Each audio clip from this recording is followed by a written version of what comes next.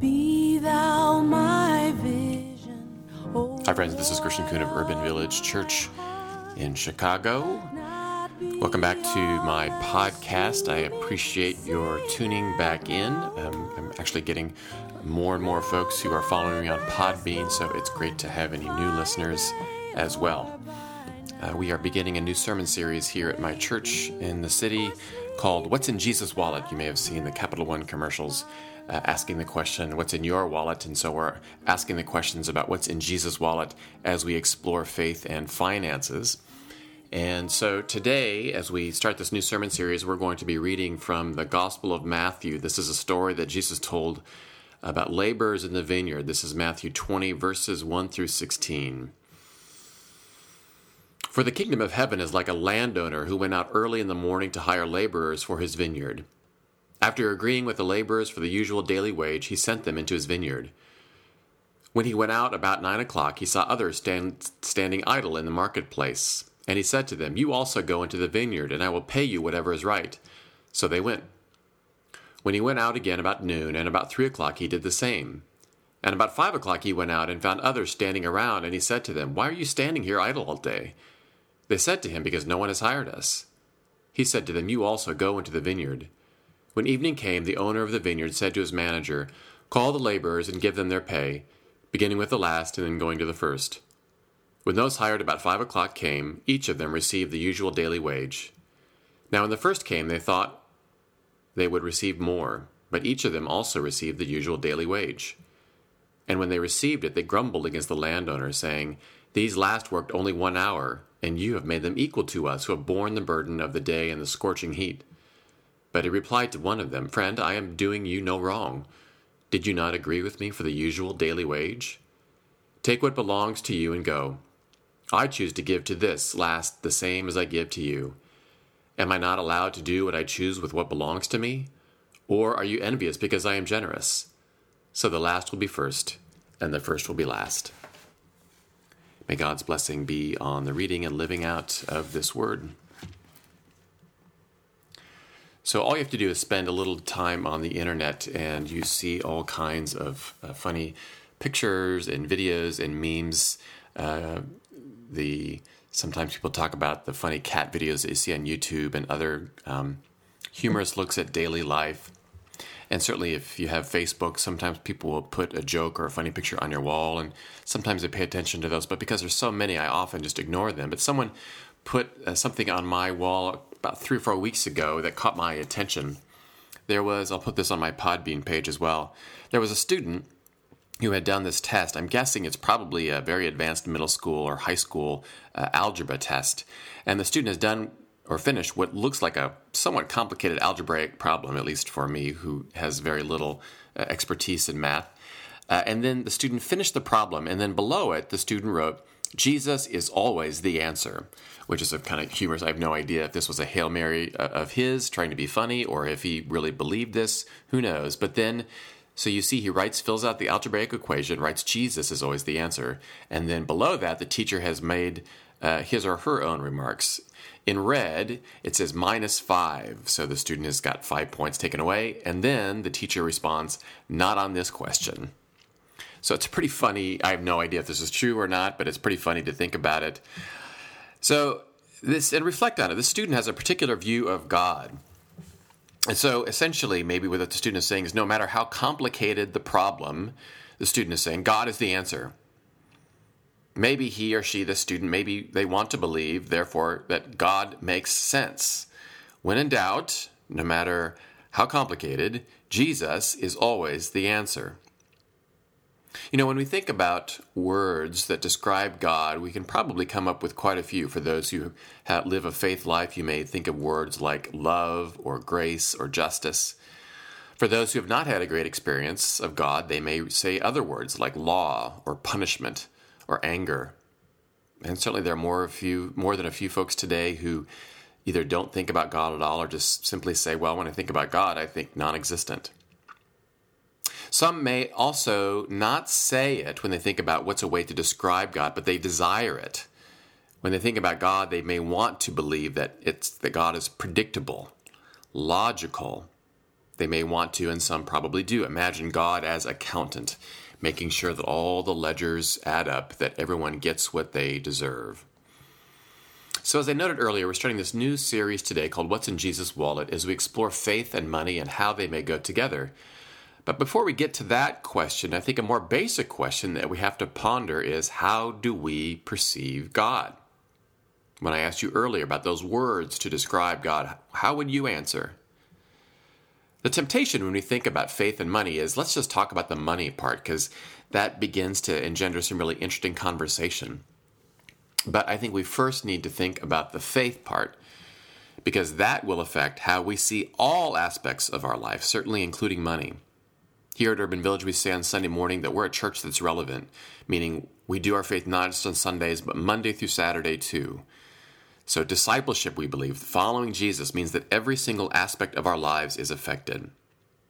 We're going to look at this question of how we perceive God through the lens of parables, like the one I just read this morning. Just a quick aside on what parables are. A really wonderful book that I'm reading right now by a man named Eugene Peterson. If you sometimes read the Bible, you may notice one version of the Bible is called The Message, a very contemporary translation of the Bible. The Message was, that translation of the Bible was written by Eugene Peterson. And he wrote a book called Tell It Slant, a conversation on the language of Jesus in his stories and prayers. And so Peterson takes a look at some of Jesus' parables. Now, you and I may think, when we think of parables, that, these are cute stories that are illustrations that make a point. But Peterson notes that they do much more. So here's a quote from the book. Peterson says, "A parable is not an illustration. We cannot look at a parable as a spectator and expect to get it. A parable does not make a thing easier. It makes it harder by requiring participation, by entering into the story." End quote. So in other words, when Jesus tells a parable, he is not saying, "No, just sit back and enjoy it, friends," like a wonderful story around the campfire. Instead, Jesus is inviting people to lean forward, to become part of the story, and essentially asking the questions, where are you in this story that I'm telling? How are you wrestling with it? There's another great quote from Peterson who says, "The parables are basic verbal defenses against disengaged complacency." That's a really rich and wonderful quote. Let me read it again. "The parables are basic verbal defenses against disengaged complacency." So when Jesus is telling a parable, he is battling against those who will just say, "Oh, this is a great story. It doesn't affect me at all. This will humor me for a few minutes and I'll go on living my life." Jesus is telling a parables to say, I want you to be drawn in, and then maybe your life might be changed even just a little bit. And maybe the same thing is true for us when we hear stories, when we hear parables. So when we hear and read this parable of the landowner from Matthew, we are compelled, I hope, to dive in. And when we do so, we have to go back to the question I asked earlier: who is God to you? When we wrestle with this parable, then what do we come up with? Who is God to you? And then we engage with this parable, and then we have to begin to really think about this question: who is God? So many have equated God as the landowner in this parable, the one who goes out and hires people throughout the day and then gives them all equal wages. And many people, when they first read this parable, will use a word to describe God, and it's not necessarily complimentary. They read this parable and they think, unfair. Unfair. Landowner is unfair. And that's not necessarily an adjective that people first use when they describe God, isn't it? But it makes sense. So maybe you read this parable again, and other words may come up like grace. Grace. And it might not seem fair, but many times grace isn't fair. That's another really great way to engage this parable. And as I kept reading it this week, another word came to mind to describe this parable and to describe God, especially after I thought of a couple of other parables that Jesus told, and that's the word wasteful. I mean, what kind of landowner runs a business like this? As our staff meeting on Tuesday, one of our staff members said, this guy's a really terrible business owner. It doesn't make any sense. Why would you pay the person who works an hour the exact same who's worked all day? And yet Jesus seems to portray God in this way in other parables. There's the parable of the sower in Matthew 13. This sower who is sowing these seeds and sowing the seeds in all kinds of places. The good majority of the seeds are going on kinds of soil where nothing is going to grow. And you might think that's wasteful. That doesn't make sense. Or the story of the prodigal son. Story you may know well. The story of the son who goes off, takes his father's inheritance, comes back, he blows it all, comes back, and the father sees him and loves his son and throws this big extravagant party. And the other son says, "What are you doing? This is unfair. This is wasteful." But there seems to be a theme here, right? Apparently, Jesus is describing a God who is unbelievably generous and abundant. And we might ask ourselves, overly so? Is our God wasteful? And if so, what does that say about God? I finished a book recently by a man named Shane Claiborne, who is a writer and prophet and one who works exclusively with the poor and speaker. And he has started a community in Philadelphia called The Simple Way. A few years ago, they came in with a couple of gifts of $20,000. And so they were trying to figure out what to do with this money. And they, after some conversation, they said, well, it's time to have Jubilee. And Jubilee is an Old Testament celebration which essentially dismantles inequality, where the debts of the poor are forgiven, property is redistributed, and slaves are freed. And so they wanted to have a modern day Jubilee. So they decided the best place to do this is on Wall Street. So they gathered together, and a nun who was in their midst blew a ram's horn like the Jewish ancestors did and announced, "Let the celebration begin." And so then people who had gathered from their group started dumping change all over the streets, and people from up above were literally throwing hundreds of dollars in paper money, filling the air. And then they dropped banners that said things like "Stop terrorism" and "Share love," and "There is enough for everyone's need, but not enough for everyone's greed," which is a quote by Gandhi. And people were gathering together, and others were wondering, like, what do we make of these people? And Shane, in this he wrote an article about this, and he said one of the street sweepers winked at us as he flashed a dustpan full of money, and another guy hugged someone and said, "Now I can get my prescription filled." But I have to believe, too, when people read about this, to think, what a waste of $20,000. This could be used in so many other ways. And yet, the people from the Simple Way wanted to make a point about love and grace and abundance, essentially saying that we have more than enough.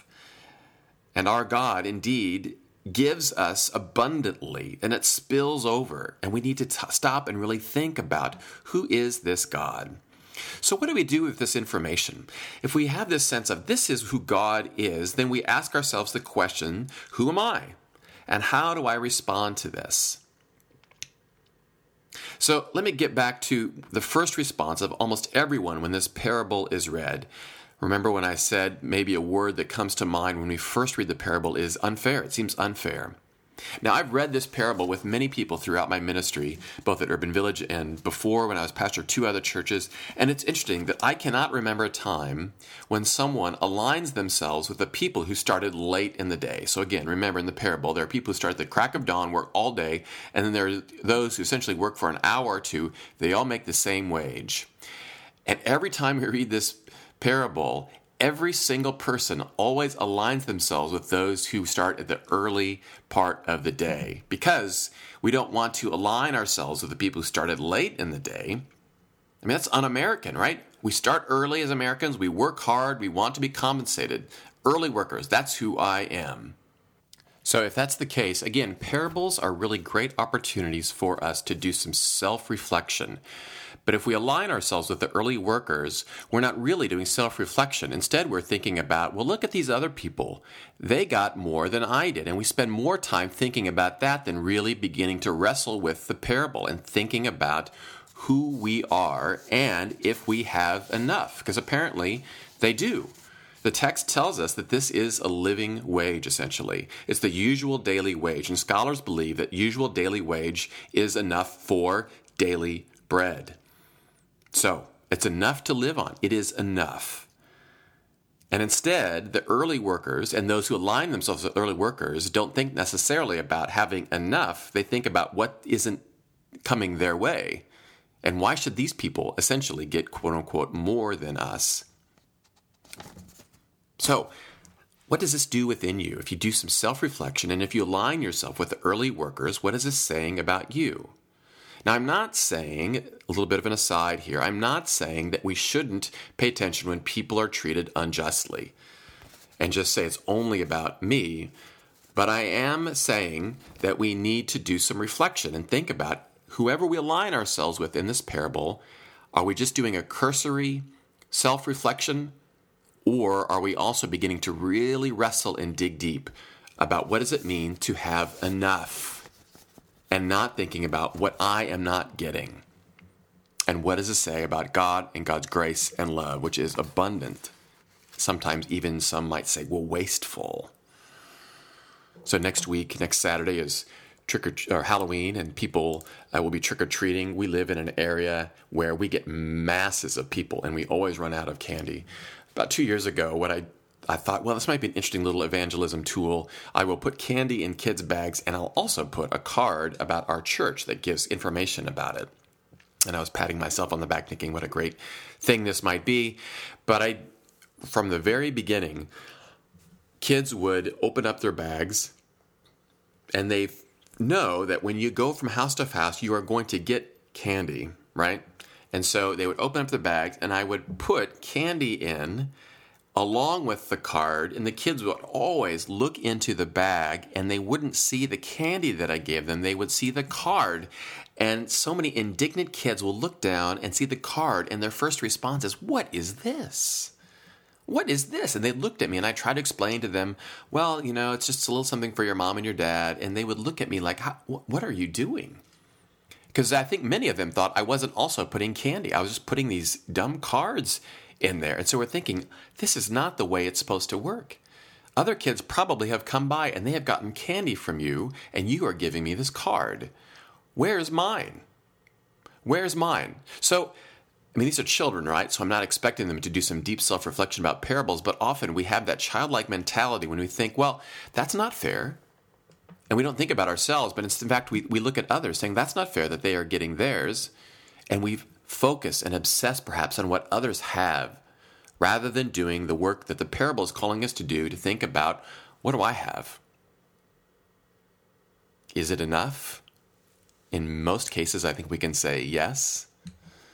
And then we ask ourselves the question, if it is enough, and if I believe in a God who is abundant and generous, then what do I do? And how do I respond? Am I also then called to live and give abundantly and generously? Now, I don't want us to be wasteful, of course. One of the things that we've talked about with the sermon series is credit card debt, and so many young adults now are weighed down by credit card debt. And I don't want us also, on the other hand, to think, well, I only want to just have certain resources. But I think it's important for us to think about our lives and think about, how am I giving generously, both financially and with our lives as well. I was at a gathering about 3 or 4 years ago with some other folks. It was a little focus group of sorts at the Chicago Tribune. They were looking about how do we be engaged in religious articles and how do we cover religion. And so I was invited with some other people. And one of the women there was a layperson who lives out in the western suburbs. And she told this really great story about her family. And she, from what I could tell, lives pretty modestly. She and her husband have 6 children. And she and her husband and family had talked about that. She said she always used to hate the idea of having company over for dinner. She worried that their house wouldn't be clean enough and didn't know what to serve. But finally she said, you know what, we really want to build community here in our home. So they decided to do something that I think when others of us would think about it, all kinds of questions would pop up. So they decided they're going to open their house once a month to anybody who wanted to come over for dinner. Anybody. They would put word out, word on the street, word of mouth, Facebook, all these different things. And we're just going to have people over for dinner. We'll make a big pot of spaghetti and we'll just see what happens. Now, I can imagine when people hear that, they might think, or if we thought about we were doing it, all kinds of things would pop into our minds, right? Like, well, A, like she thought, what's our house look like? B, a good question, will we have enough? What if too many people come over? What if we don't have enough to feed them? Who are the people who are going to be coming over? These are all questions, certainly, that can be asked, but she decided and her family, well, we're just going to do it. We'll have spaghetti, meatballs, salad, and bread, and we'll see what happens. And she said, it's been amazing. They've had as few as 15 and as many as 47 come over on any given night. And they never run out. Because what also happens is that others will come and they will bring something to share as well. And so there is there's always enough. There's never anyone who goes home with an empty stomach. What a wonderful example, I think, of generosity and sharing of our lives. Of this family thinking at first, I don't know if we want to do this, but we want to build community. We want to get to know our neighbors. We have enough. We can share with others. We have absolutely no idea who will come. But we believe in a God who is generous. We believe in a God who some might say is wasteful with grace, giving grace to people who don't deserve it. But they knew this is our God, and we want to respond in kind. Parables tend to do that to us. So if we wrestle with this parable and we think, who am I in this parable? Who is God in this parable? What does it mean to my life? Then that really should change us. If I believe in a God who is generous to the point of being wasteful, and if I reflect and think, I have enough, then that abundance and generosity perhaps spills over in our hearts, and we think, how can I share this with others? With our time, with our hospitality. We are at Urban Village now thinking about our own ministry and are asking people to think about giving financially for 2016. So how will we give back to God through the ministry that we are doing at Urban Village? So we're asking people to reflect on that as well. But it's a hard and good question for all of us to reflect on. Who is God to you? Is your God generous, abundant, even wasteful? Who are you in this? Do you have enough? Maybe even more than enough. How then will you respond to this generous God with your own lives, your own finances, your own gifts? May the peace of Christ be with us as we reflect on these good questions. Amen. Thank you, friends, for tuning in again this week. And as always, please respond to me if you have questions or concerns or want to push back. Chris at urbanvillagechurch.org or on Twitter at Christian Kuhn, and I'm always happy to respond to you in those ways. Until next week, I hope you have a blessed and abundant week yourself, and that the Spirit will encourage you to share that love with others. May the peace of Christ be with you. Be thou my wisdom, and thou my